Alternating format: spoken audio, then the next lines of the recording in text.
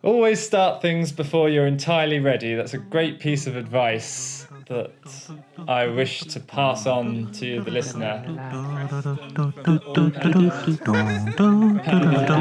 Private Practice Podcast.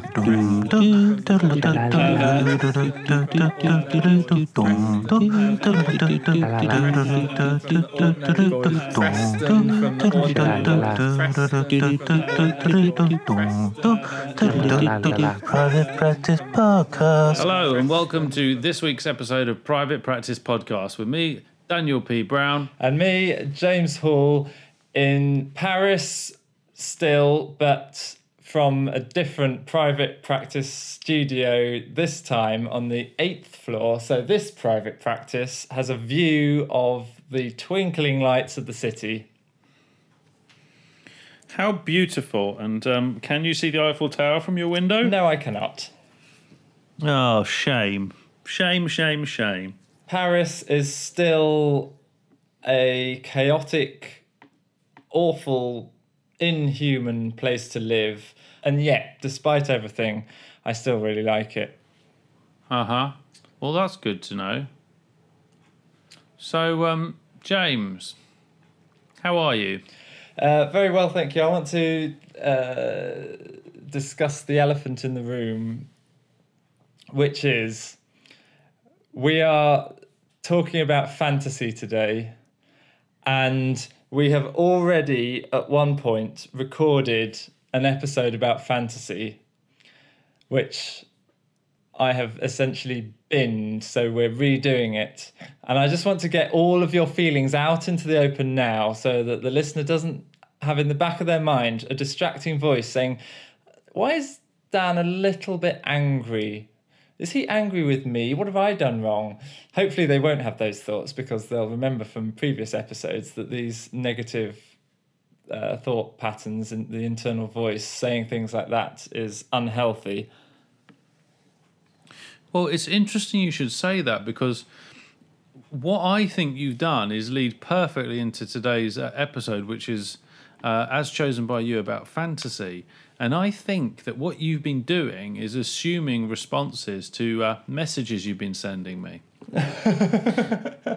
because you suggested then that I was angry. Is that right?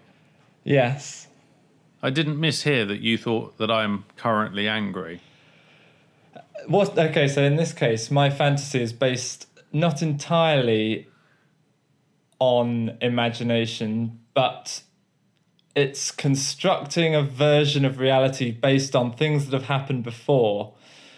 There have been times when we've recorded and we haven't fully been on the same page, so to speak. And you have been a little bit agitated. And when I've listened back, it sounded more obvious than it did in the moment when I was too obsessed with probably myself and the subject to notice how you came across in the moment. Because I wasn't in the moment, I was slightly in the future and occasionally in the past. I try not to be like that anymore. Okay. And so, can you... So I'm now imagining that if that were to repeat itself, you on the other end would be sitting there thinking, okay, I'm going to go ahead with James's idea to re-record fantasy, but actually, I think this is a waste of time.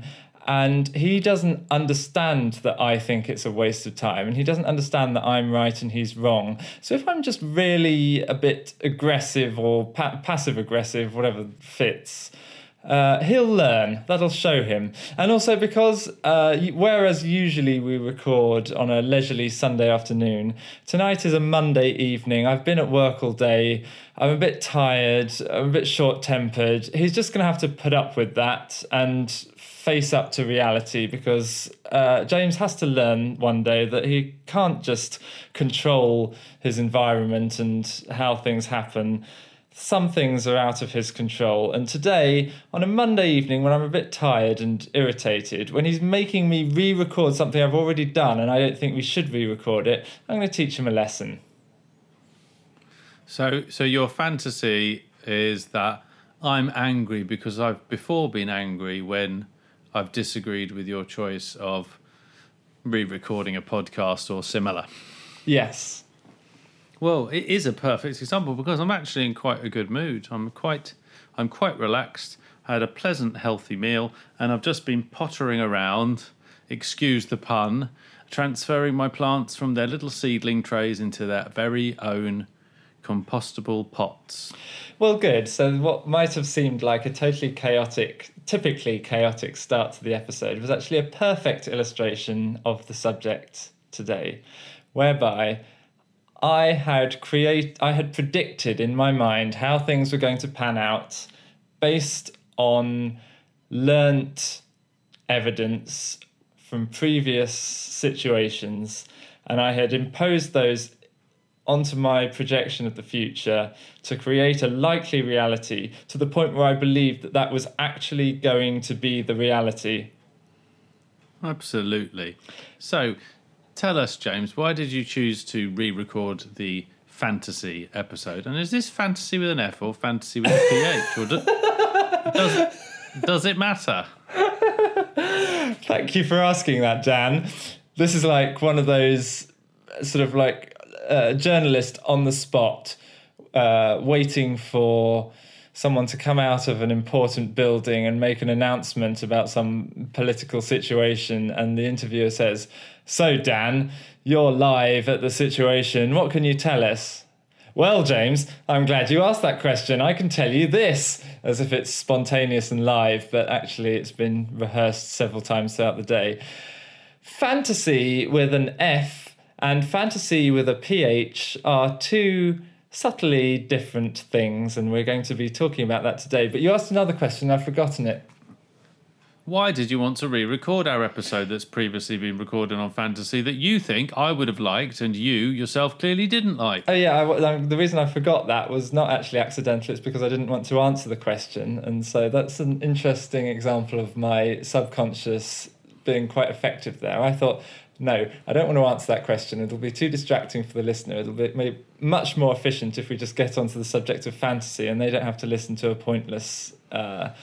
bit of background context that they don't need. So I thought it's probably best if I don't answer that. But then I also had the autistic problem that I still sometimes succumb to, which is there was a loose end there and I must tie it up. I'm not going to go into all the details of why I want to record it, but let's just say that everything is better the second time round. Okay, carry on then. Fantasy with an F. And this is I'm not reading a dictionary definition here. Maybe Dan will slap his massive book on the table in a minute and give us something enlightened.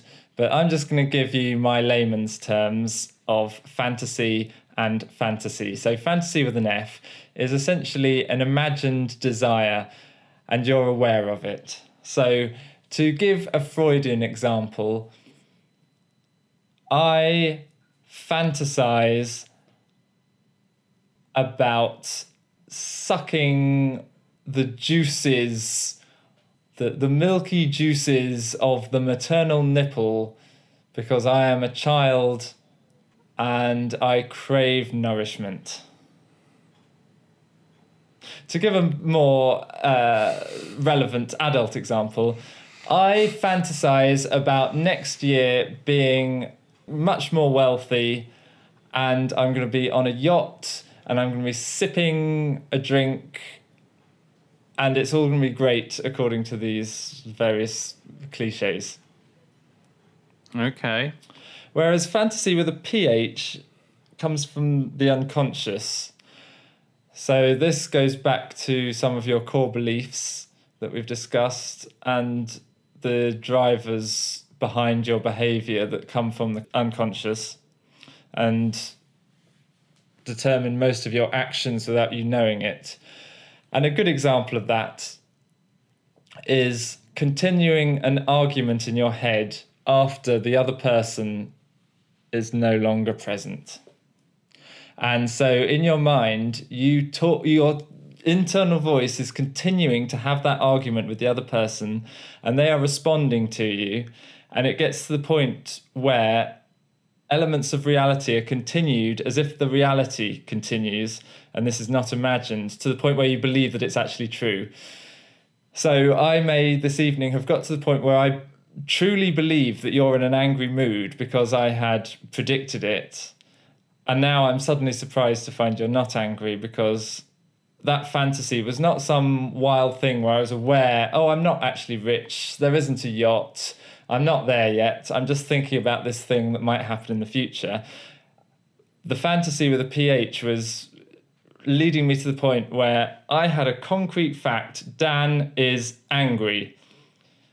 And then, in the reality, I'm faced with Dan is not angry, the actual concrete fact. And those things look at each other and they say, oh, I am not your reflection. And the other says, oh, I am not your reflection. Does this make sense? You go on anyway, even if it doesn't. Well, no, I don't want to go on, because it's quite a simple idea, and the more I say, the more I complicate it. See if you can. Yeah, do you want me to take over a little bit? Yeah, see if you can say that simple idea in a simple way. Okay, well, fantasy is an imagined situation.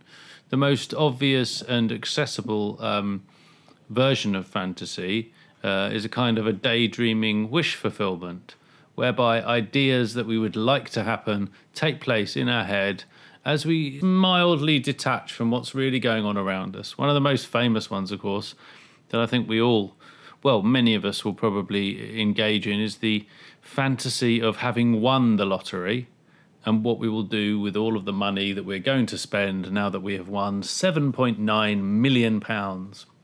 It's a fantasy. It's not real. It's a basis in reality. It's a daydream. That's a very simple version of fantasy. When you're looking at the more psychological, psychiatric, psychoanalytical schools and theories around it, it gets a little bit more complicated, where you're talking about repression of ideas, and so therefore a fantasy is turned into the idea is turned into a fantasy. Where you might want to be dealing with issues of power or control or feelings of being unable to be in control, and so you imagine yourself as the boss and imagine yourself as having a managerial position, or imagine yourself as having, the holiday and the yacht, but actually you don't have that much money. But the very basic idea is an imagined situation. That's the conscious fantasy. We all engage in that. It's sometimes nice, a pure moment of escapism, which quite often we'll mildly giggle at ourselves for even engaging in. And other times, as we come out of it, we might be quite disappointed that fantasy is not going to exist. There's obviously sexual fantasy as well. But so far, everything you've said, is that all F fantasy? Well, I think when you're starting to look at F fantasy and PH fantasy and trying to get some kind of true differentiation between the two, different scholars and different writers would argue that there is any real difference. But I think in the earlier days of psychoanalysis, the 1800s to 1940s, they would probably be using the PH for that unconscious fantasy and the F for the conscious fantasy, a kind of a chosen activity almost. Can I give you a fun fact? I'd love you to. It was James Strachey, Freud's translator, who created the new PH fantasy when he was translating Freud's work, and he was baffled by Freud's lack of clarity between different types of fantasy. So he, I believe, from what I read, according to Julia Segal, he distinguished between an imagined desire of which you are aware and an unconscious desire that is an extension of your awareness to the point where you get to where you're believing made up things are actually true and you're not aware that this is made up anymore. Yeah. I think there's a definite body of research suggesting that fantasy in almost any form is a kind of a defense mechanism.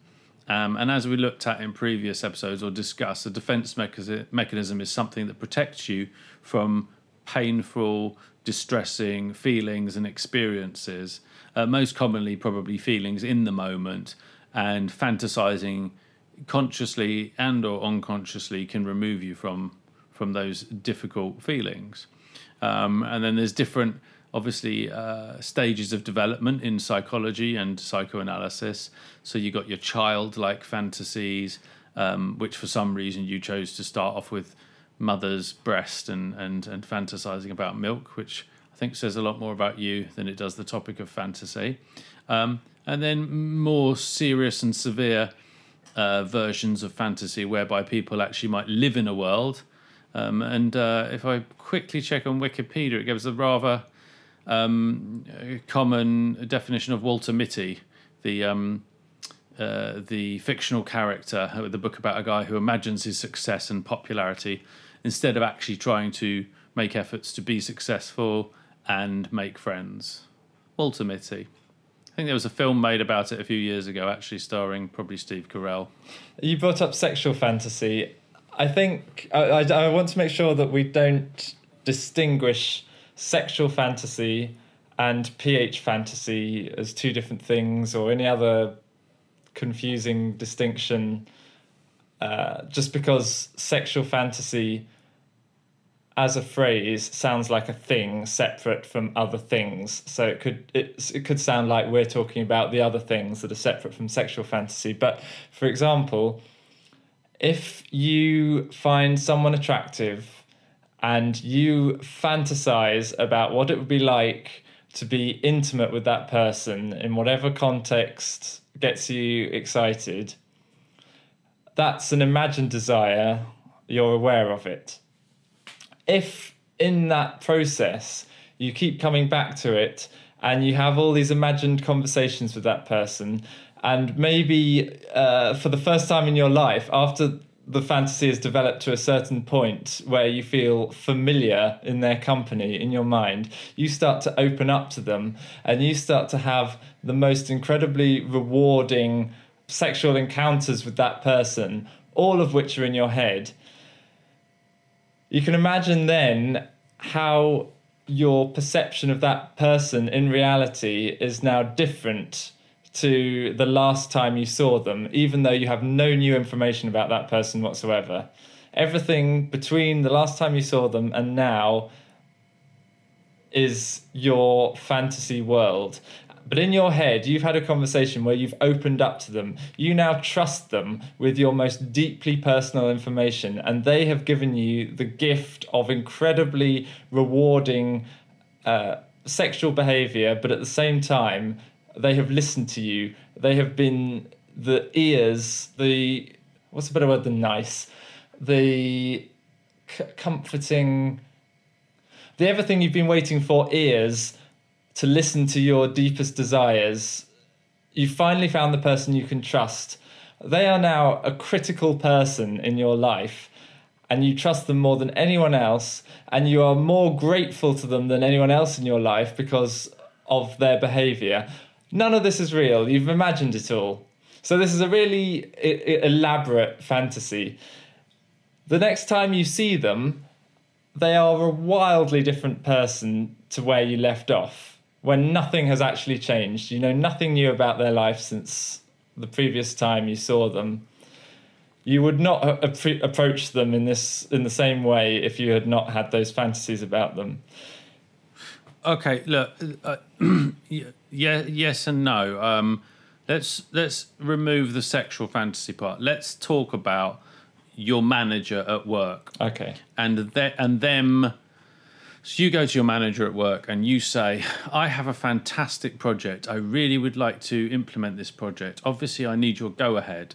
And in the build-up to you doing this, you imagined all of the different outcomes and scenarios as being positive. You thought the boss would say, oh, that's a fantastic project, James. Or, listener, that is a fantastic project. I'm so glad you brought it to me. Let's go ahead with this. Let's do this.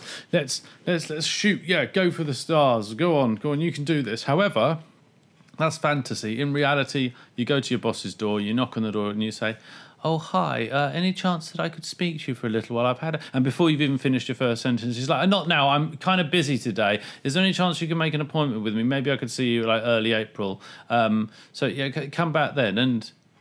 And the fantasy, the excitement, the emotions that built up with it are taken away. They're kind of destroyed. And then the fantasy changes. In your head, you start having a conversation with them, like, and with and about them, and with and about yourself. Oh, he never listens to me. Oh, I knew that was going to happen. The fantasies completely change. Oh, my ideas are never good enough. I really wish I'd never worked here. My job here is useless. And blah, blah, blah, blah. And 2 minutes later, he calls you into the office. He says, oh, sorry, actually, my next appointment's cancelled. Coming in. What is it you want? And again, the situation's changed. Now, none of what was going on in your head was real or accurate or even was fulfilled in reality.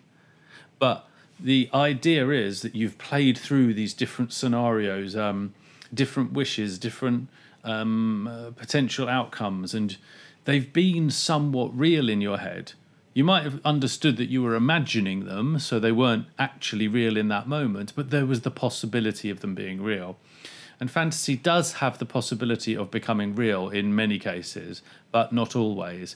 It's the playing through of things external and in reality, but playing them through in your head where you yourself are adding meaning and outcome and desire and feeling and words to these situations that haven't happened. But do you agree that if you obsess over something for long enough, if you have that internal fantasy conversation with your boss, your friend who you're actually in love with, your friend who has betrayed you or whatever, if you have that conversation internally for long enough, it becomes difficult to distinguish facts from your memory and imagine things that they have said, but they didn't actually say it. You've just said them as a projection.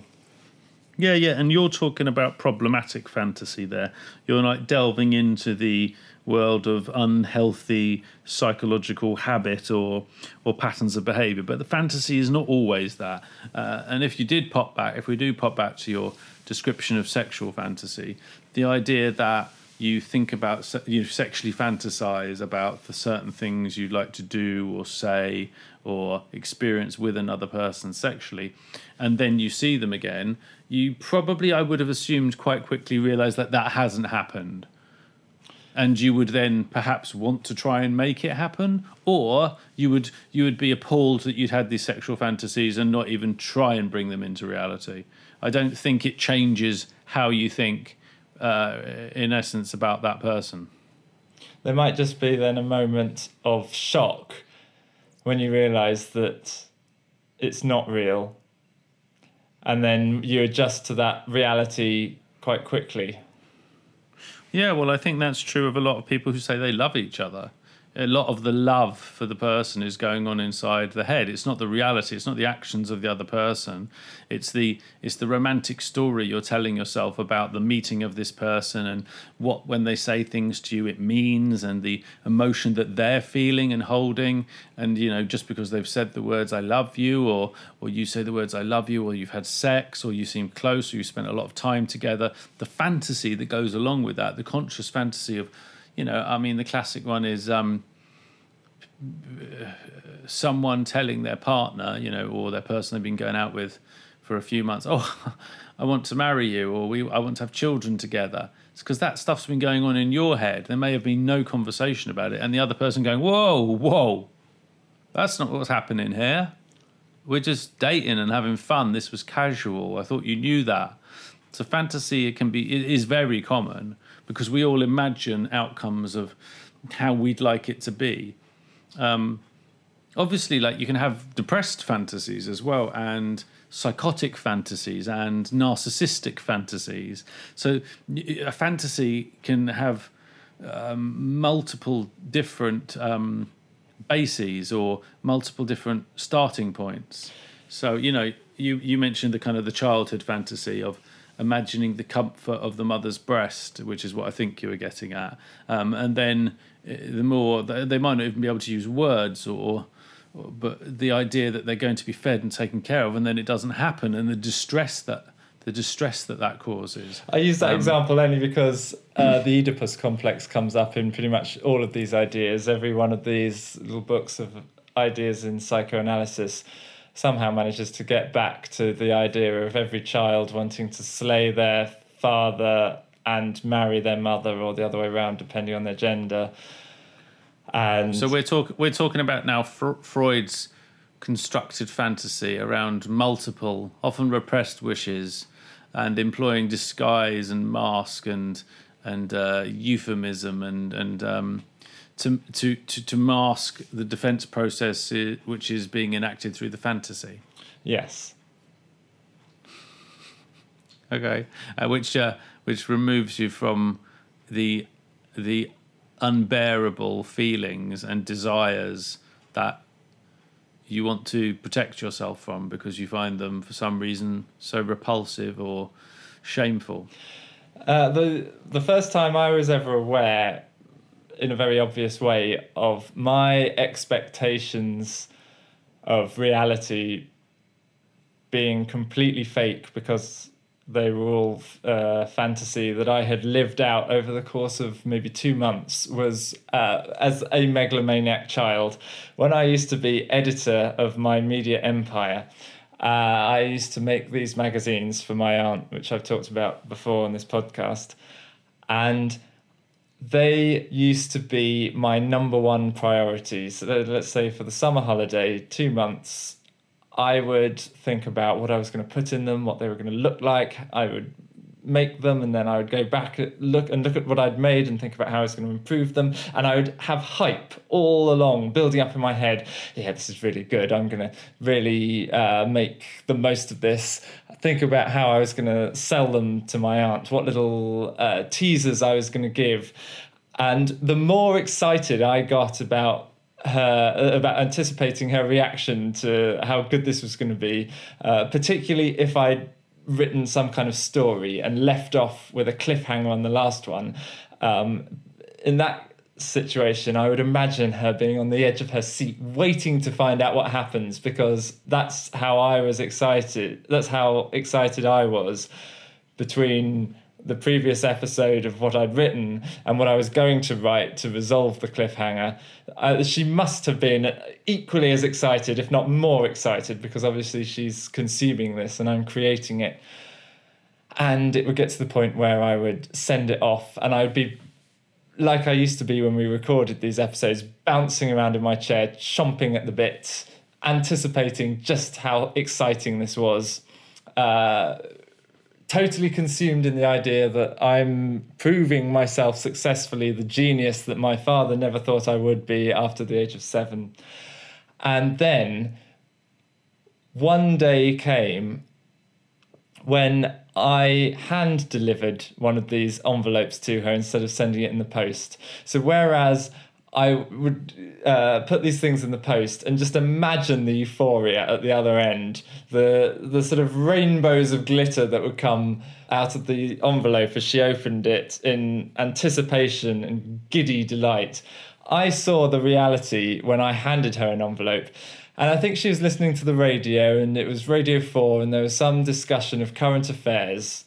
And therefore, current affairs are just whatever random thing happens to be going on right now. Whereas, don't forget, I had been making this for about a month or two.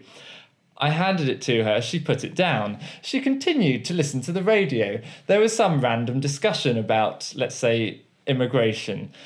She was responding to the radio and giving her tuppence worth of what she thought about the issue of the day. And I thought, at the time, I was starting to get agitated. I was getting uneasy. I thought, come on here, let's all get a sense of perspective. I have spent a month creating this thing. The radio is something that's on every day, all the time. You weren't even thinking about the subject of today's news agenda 5 minutes ago. It's only because you happened to turn the radio on that you're even thinking about it. Let's just remember, everyone, that that's irrelevant. And what is relevant is my child genius in that envelope. You are blessed to have my childhood genius gifted to you in an envelope, ready for you. You've been waiting for this moment. So come on, let's get on with it. Let's open the envelope. And so then what happened was that she didn't open the envelope. She continued to listen to the radio, and she probably started doing some cooking, and then she thought about other things that she was going to do with her day. And by that point, I was about to lose my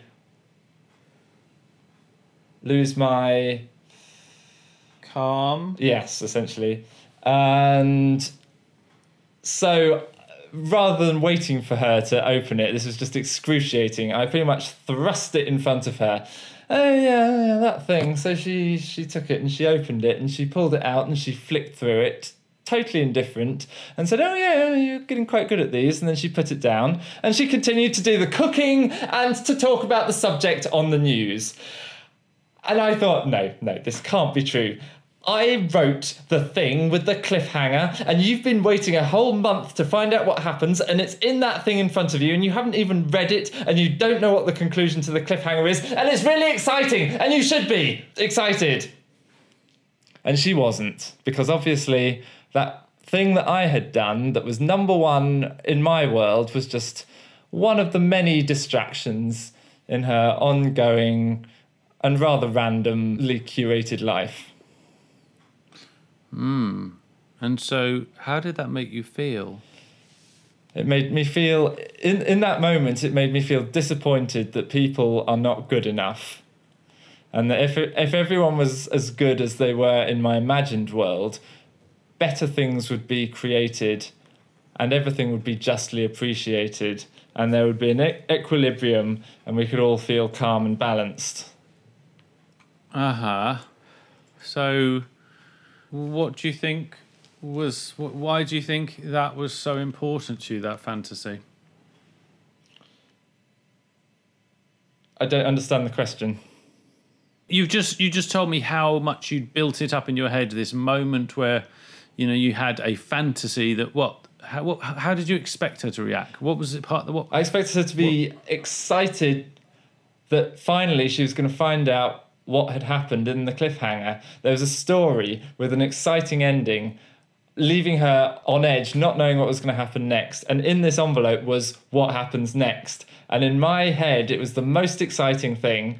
And therefore, why would it not be the most exciting thing to someone else? Because I don't believe myself as a child. I don't believe myself having unimportant things elevated to the status of most exciting. I believe that if I think it's the most exciting, it is the most exciting because I'm a 13-year-old boy at this point. Okay. So what happened then when she didn't respond like that? I can't remember specifically if I thought I must try harder. I thought this was as good as it gets, but it didn't work to grab her attention. Next time I must try harder. Or if I went away head down, forlorn, thinking I tried my best to make something really exciting and it didn't work and I don't fit into the world because people don't get me and I will never fit in and I may as well just give up. So it was in a way it was consciously in your mind, but it was unconsciously a fantasy. You weren't aware that was a fantasy. To you, that was what was going to happen. To me, what was going to happen? She was going to get excited when she opened the envelope. Yes. Yes. She was going to get excited when she opened the envelope because what was the alternative? It was an exciting thing. It's not possible to not get excited about the most exciting thing. And then the reality that hit me in the face like a saucepan was, actually, James, this is not an exciting thing to anyone but you in your own little head. And maybe you don't understand the world around you, or maybe the world is just disappointing and you're better than it. But either way, it's not great. And the thing that you thought was great is not real. It's just in your head. And so how did you manage that at the time? And how long did that keep repeating itself, or after that?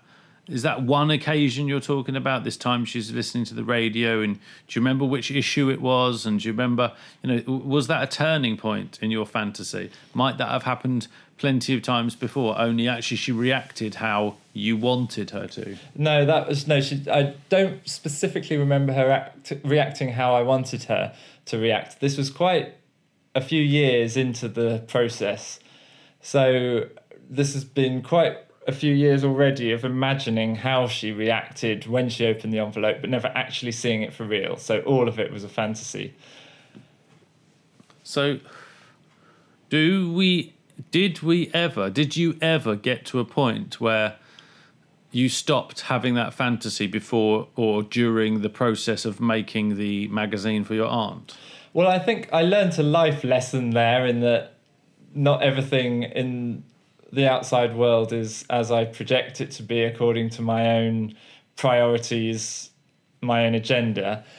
But I think I probably continued to fantasize about how she would open future envelopes, but based on adjusting my expectations of reality according to the new information that I had processed from the one time when I was there to witness the opening of the envelope. So I carried on making the magazine, and in future I thought, okay, I won't focus so much on these sensational cliffhanger storylines as if they're exciting, because she clearly doesn't find them exciting. I'll try instead think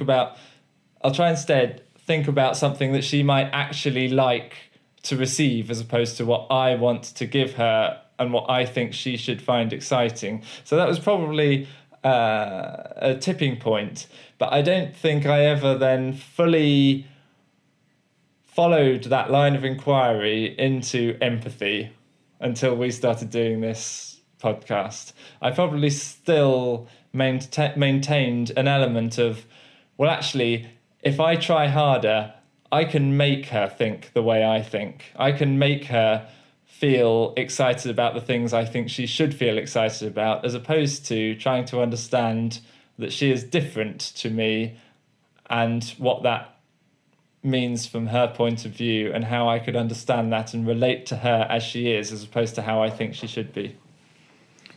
So did you ever get partially what you wanted? Because if there was only the one time, was it just the once that you actually got to see her open it? There's that, yeah, the one time is the memory that has stuck. If there was another time, it was less significant and I don't remember it. And so on the times that you didn't see her open it, how did you get your feedback about the magazine? How was the fantasy finished almost, or completed, or responded to? I used to write emails to her, and she would generously take the time to write quite detailed responses.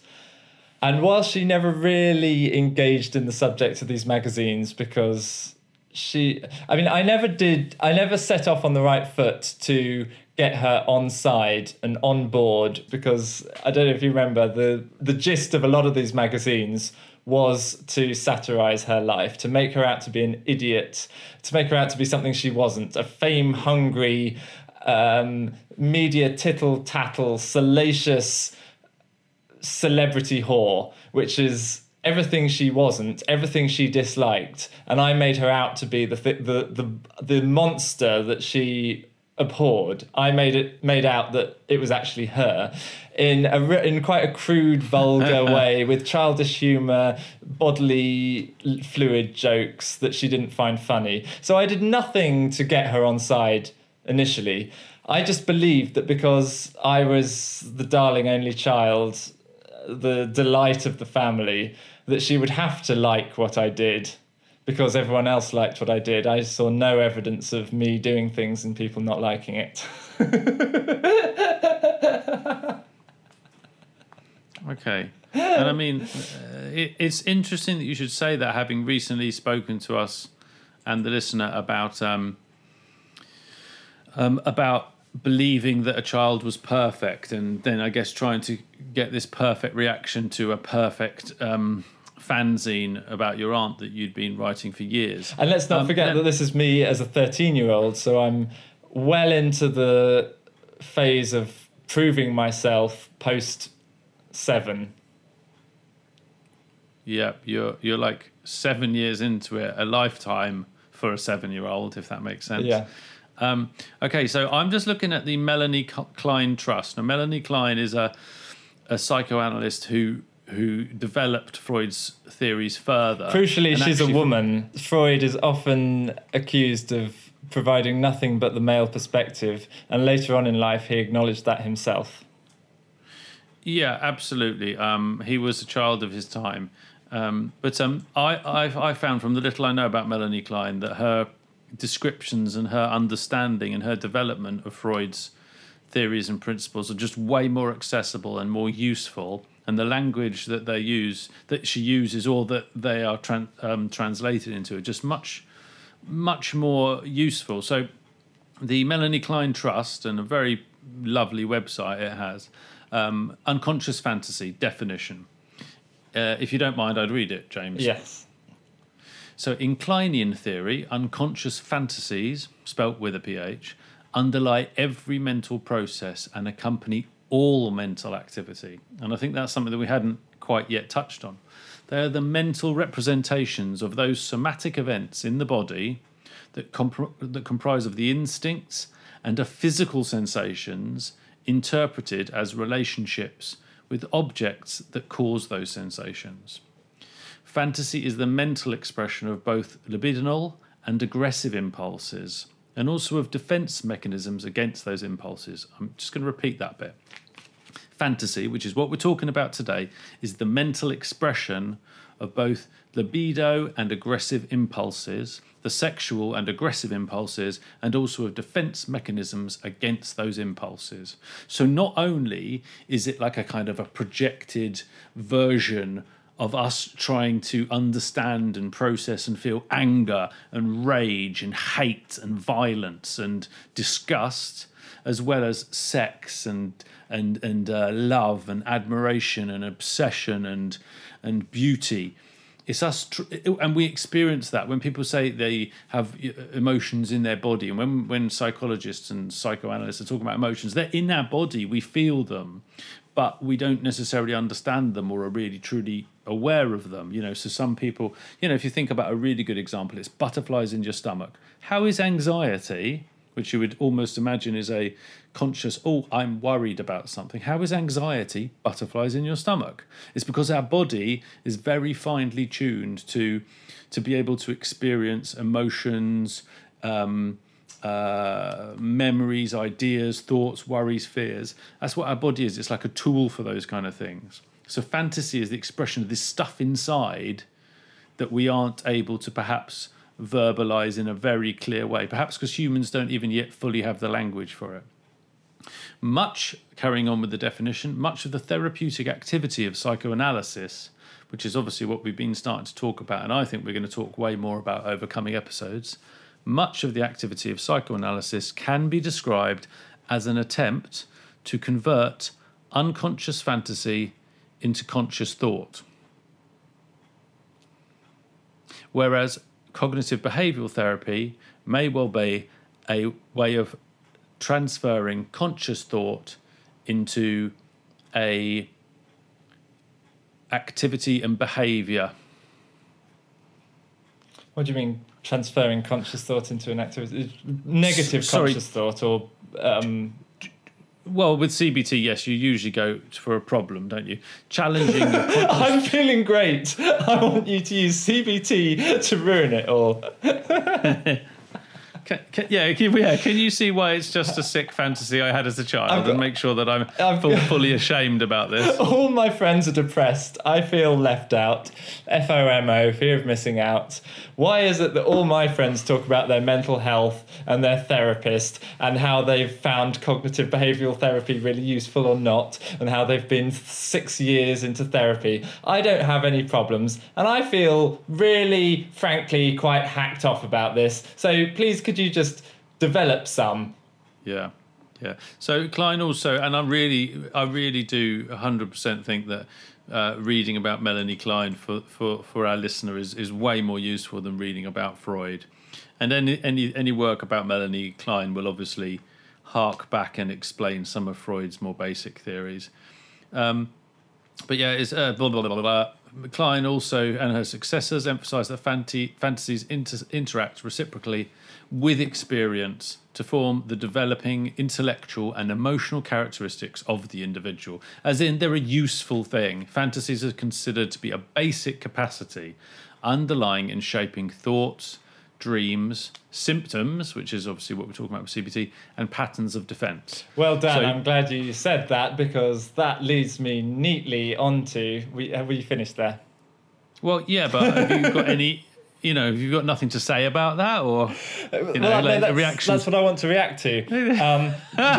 With something you prepared earlier. Brilliant. I love you. I literally love you, James. The idea that fantasy is necessary to make good things happen, or rather, I had written that as a question. I'm now stating it as a fact, but we can transform it back into a question. Is fantasy necessary to make anything good happen? Is this worth the cost of an increasingly warped perception of reality? So I'm just thinking about any creative process. Creative people imagine things in the future being different to how they are now. Otherwise, there wouldn't be... I mean, an easy example is Facebook. If there hadn't been someone imagining what it would be like to create networks of people online that you could talk to, that would not exist. Why would anyone just accidentally make that because they were trying to fix their broken... You need to ask a computer person. Something on their computer is broken and they accidentally created Facebook. No, someone imagined what it would be like to have a connected world of people in networks where you could communicate with them, and therefore with that fantasy of what the future was going to be like, they set about making it a reality. So in a way they were aware of it being a fantasy and not the reality yet. But in order to succeed, most people have ideas and they fail. Almost all ideas fail. Almost all businesses fail. Most people have an idea and they don't have enough conviction, or they don't really know what they're doing, or they don't fully believe in it, or they don't believe in themselves, or whatever, and almost all things fail. The things that survive are things like Facebook, which is still going as we record, and was created by someone who is... For shorthand, I'm going to say not normal. Mark Zuckerberg is not a normal person. He would have had an obsessive belief that what he was doing was genius, was going to change the world.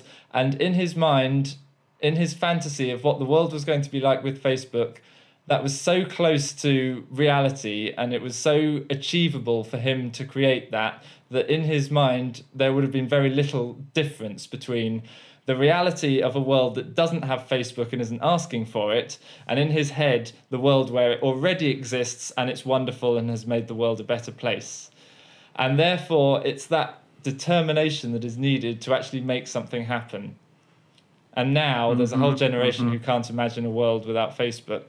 But if he had been the kind of person who had either doubted himself or who had sat back and thought, actually, this idea is just something in my head, and what if it doesn't work out as well, and what if I'm not good enough? No Facebook. Yes, well, I'm tempted to say that all art comes from fantasy, and all innovation comes from fantasy. There's a lovely Freud quote, which of course is translated and therefore has the PH.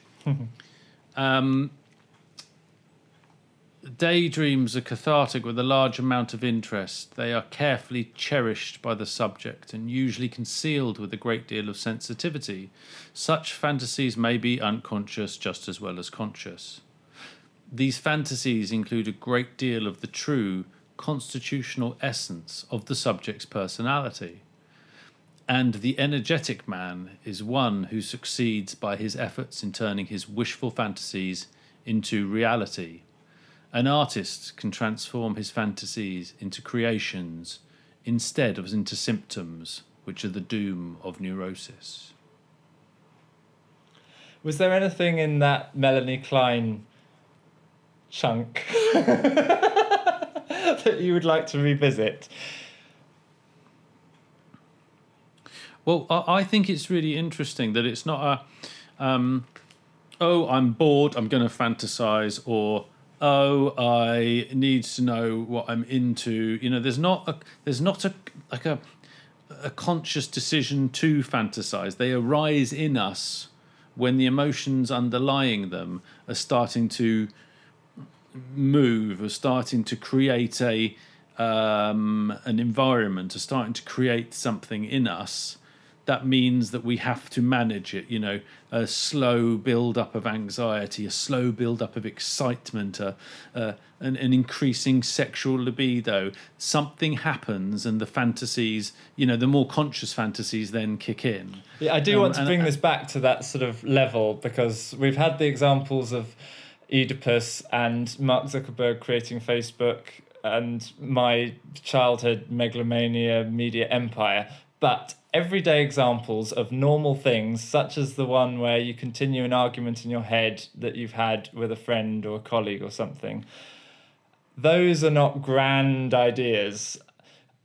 Firstly, you don't consciously think, right, I haven't finished that argument. I'm going to deliberately create an unreal fantasy in my head so that I can continue the argument. You just do it. Does that make sense? Yep. So you and I disagree about something.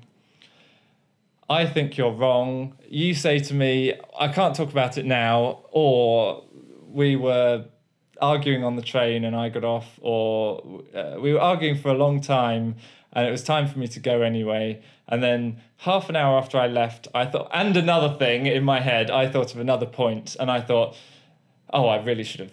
I wish I'd had this point crop into my head when I was with Dan. I would have made this point and it would have been effective. And how would it have panned out? Well, here we go.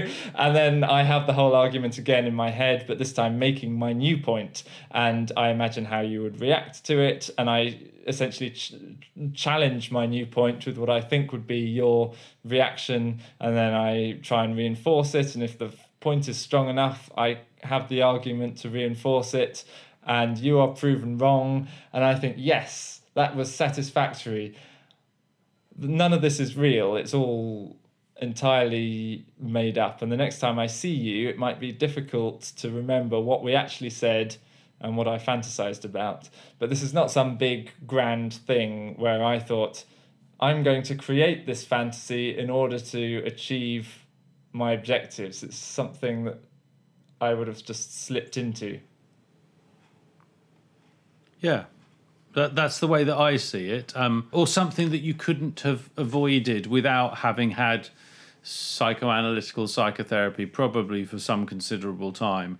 You know, one of the ideas of psychoanalysis is a kind of an integration of the self. One of the outcomes, the proposed outcomes, the hopeful outcomes of is an integration of the negative, critical, self-doubting, darker side, the shadow self, I think, as Jung said, and the positive, more energetic, more content, more realistic or happier side. An integration of those two. But so I had a best friend from when I was around 7 till when I was around 30, so 23 years, and the enmeshed nature of our relationship could mean that I don't think I'm exaggerating in saying scores of hours, 20, 30 hours a week, I would be talking to him aggressively and angrily in my head about the shit and the nonsense and the rubbish that he had said recently, or the things that he had done and why he'd done them. And I'd have these, what are those called? Like probably quite narcissistic fantasies about how I would win this argument and prove him wrong, and how he would feel, or how he would realise he was wrong, or even how I would then just end the friendship and that is it, and that was it, it was over. And after years of this, I eventually got to a point where through therapy I realised it was most of this was in my head. I knew how he treated other people. I knew how he spoke to me. I knew the feelings that were brought up in me. And I knew that love and kindness I once had for him wasn't there. So I had to, in reality, say, I'm sorry, I don't want to spend time with you anymore. And it was so difficult. And during that, I don't know, maybe it was the first 10 years, but during that 15-year period, the last part of our friendship, I probably was too frightened to say, I don't like this person. I don't like his attitudes, his beliefs. I don't like the way he speaks to people. I don't like the way he talks to me. I don't like the way he behaves towards me. I don't like his attitude. I don't like the way he wants to embarrass me. I don't like the way he tries to take control. But instead of that, I just continued on these actually painful arguments in my head. And that is like almost like a kind of a sickness, a part of me that was unhappy that I was getting some kind of relief from winning fantasy arguments that could have been based on some discussion or conversation we had. But I know for hours a day I could spend in my head in this self-indulgent, narcissistic fantasy of how I would win and how I would get it back. And in the end, it was brought into reality in therapy. What do I really want to say to this person? Why is it you're feeling so angry today?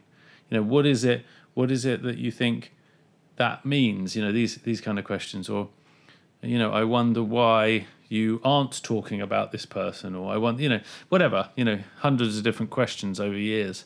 But made me realise I had to do something in reality to deal with it, to get rid of those awful feelings I was obviously containing towards him and therefore myself.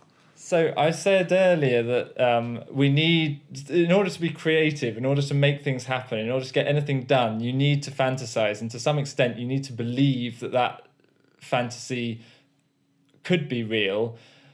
And if you're a really high achiever and slightly psychotic, you need to believe that it is real already, because that is the driver to total monopoly and annihilation in a global competitive capitalist marketplace. But bringing it down to a smaller scale, in order to make anything happen, even just setting up your own allotment and planting all the plants, you need to imagine what it would be like. You need to imagine how you'll feel when you're there. You'll need to imagine what the things will taste like and whether you'll want to do that. You'll need to imagine what it would be like if it's raining or cold. Will I still have the motivation to go and do the gardening, etc.? If you imagine all these things and you come to the conclusion that you want to have an allotment, then you will do it. If you don't imagine any of those things, the passing thought of an allotment will be nothing more than a passing thought, and you'll have another passing thought that will replace it. So this fantasy needs to continue in your head in order to make anything happen. So can we do things more effectively by having a better grasp of what is born of our unconscious and not reality? Or does this analysis ruin the creative and experimental process? I feel like I've slightly, be it in my intonation or what I said immediately beforehand, answered that question.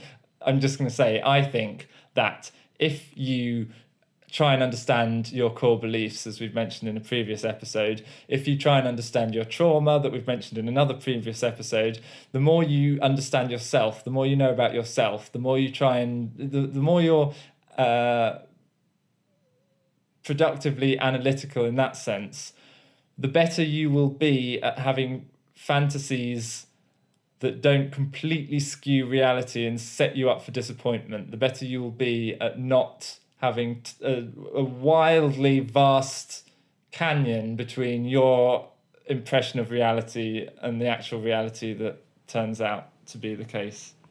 Yeah, I agree. I think fantasy is absolutely key to wish fulfillment. Imagination is absolutely key to that. But it's necessary to do everything that we're encouraging you to do, to understand your core beliefs, to reflect on your traumas and all the things that we talked about in previous episodes, in order to create a more informed fantasy. So if you are in denial, if you are driven by childhood trauma and you're not aware of it, if you are constantly anxious, blah, blah, blah, ultimately that could mean that your allotment is actually just a way of you screaming at your father, I can do it. And you don't really need an allotment. Or the allotment won't make you happy because your father won't be there to pat you on the shoulder and say, son, I've been wrong all along and it took this allotment to make me realise it, because that's not going to happen.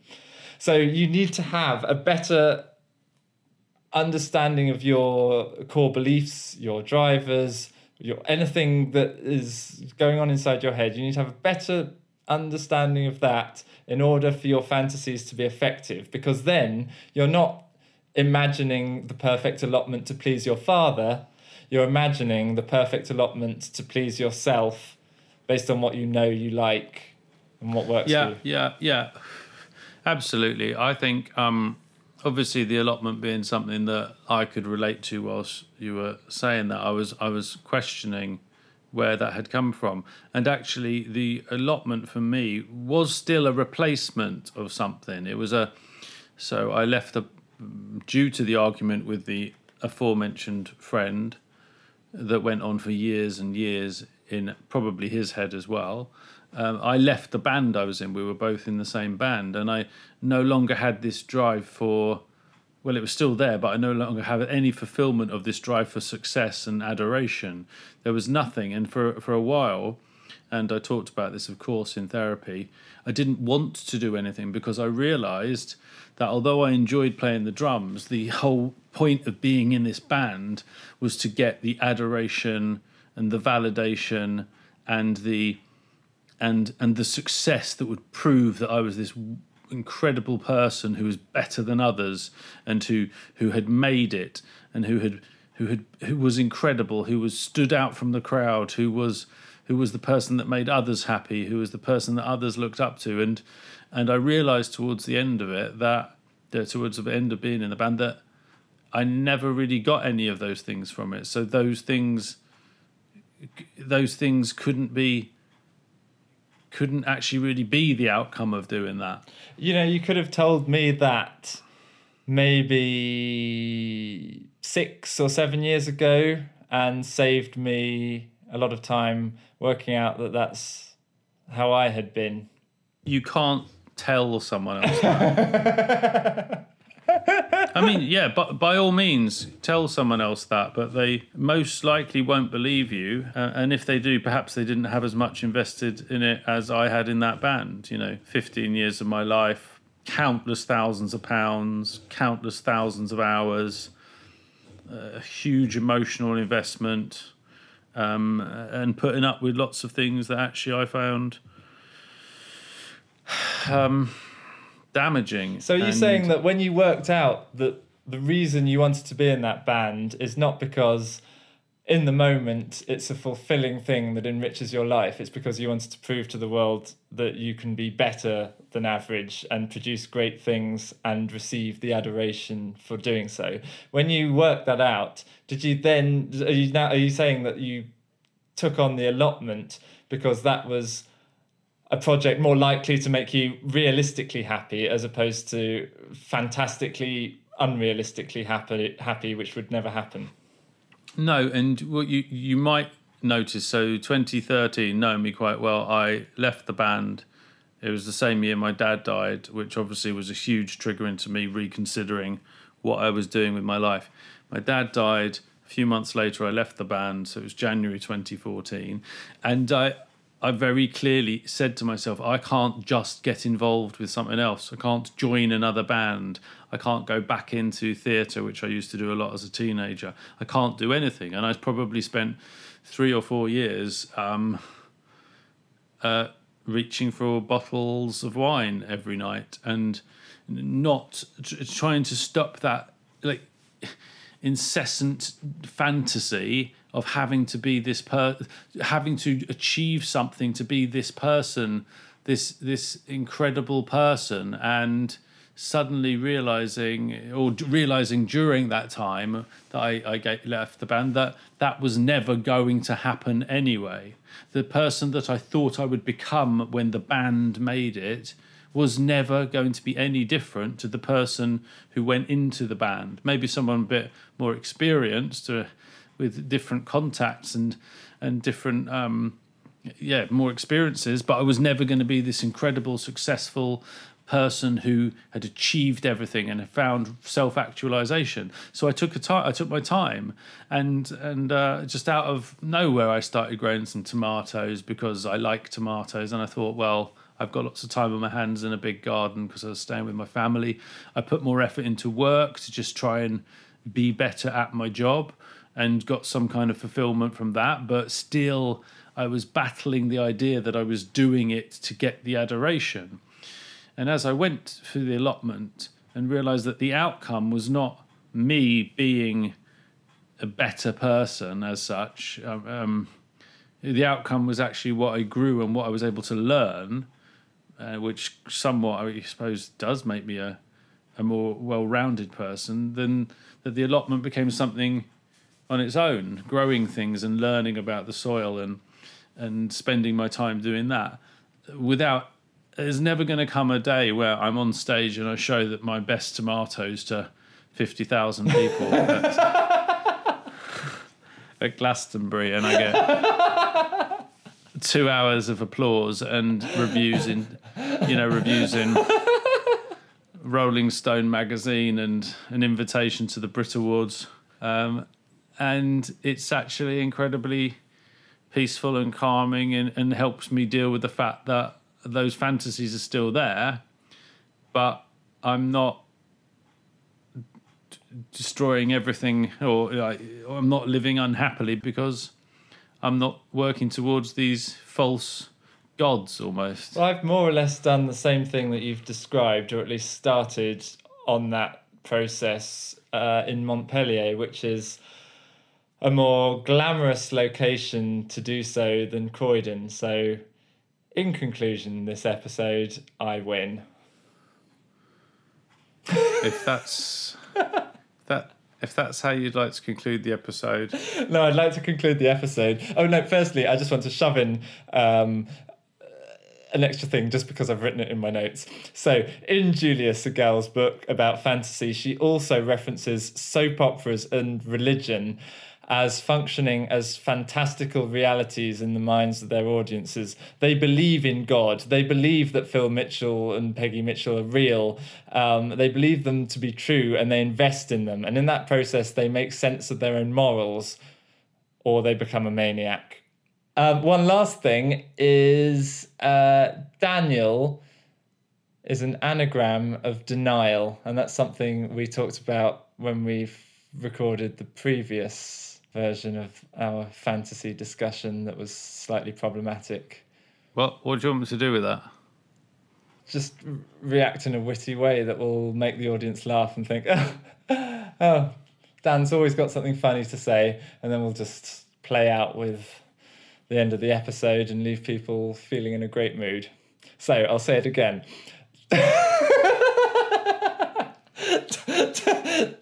Daniel is an anagram of denial.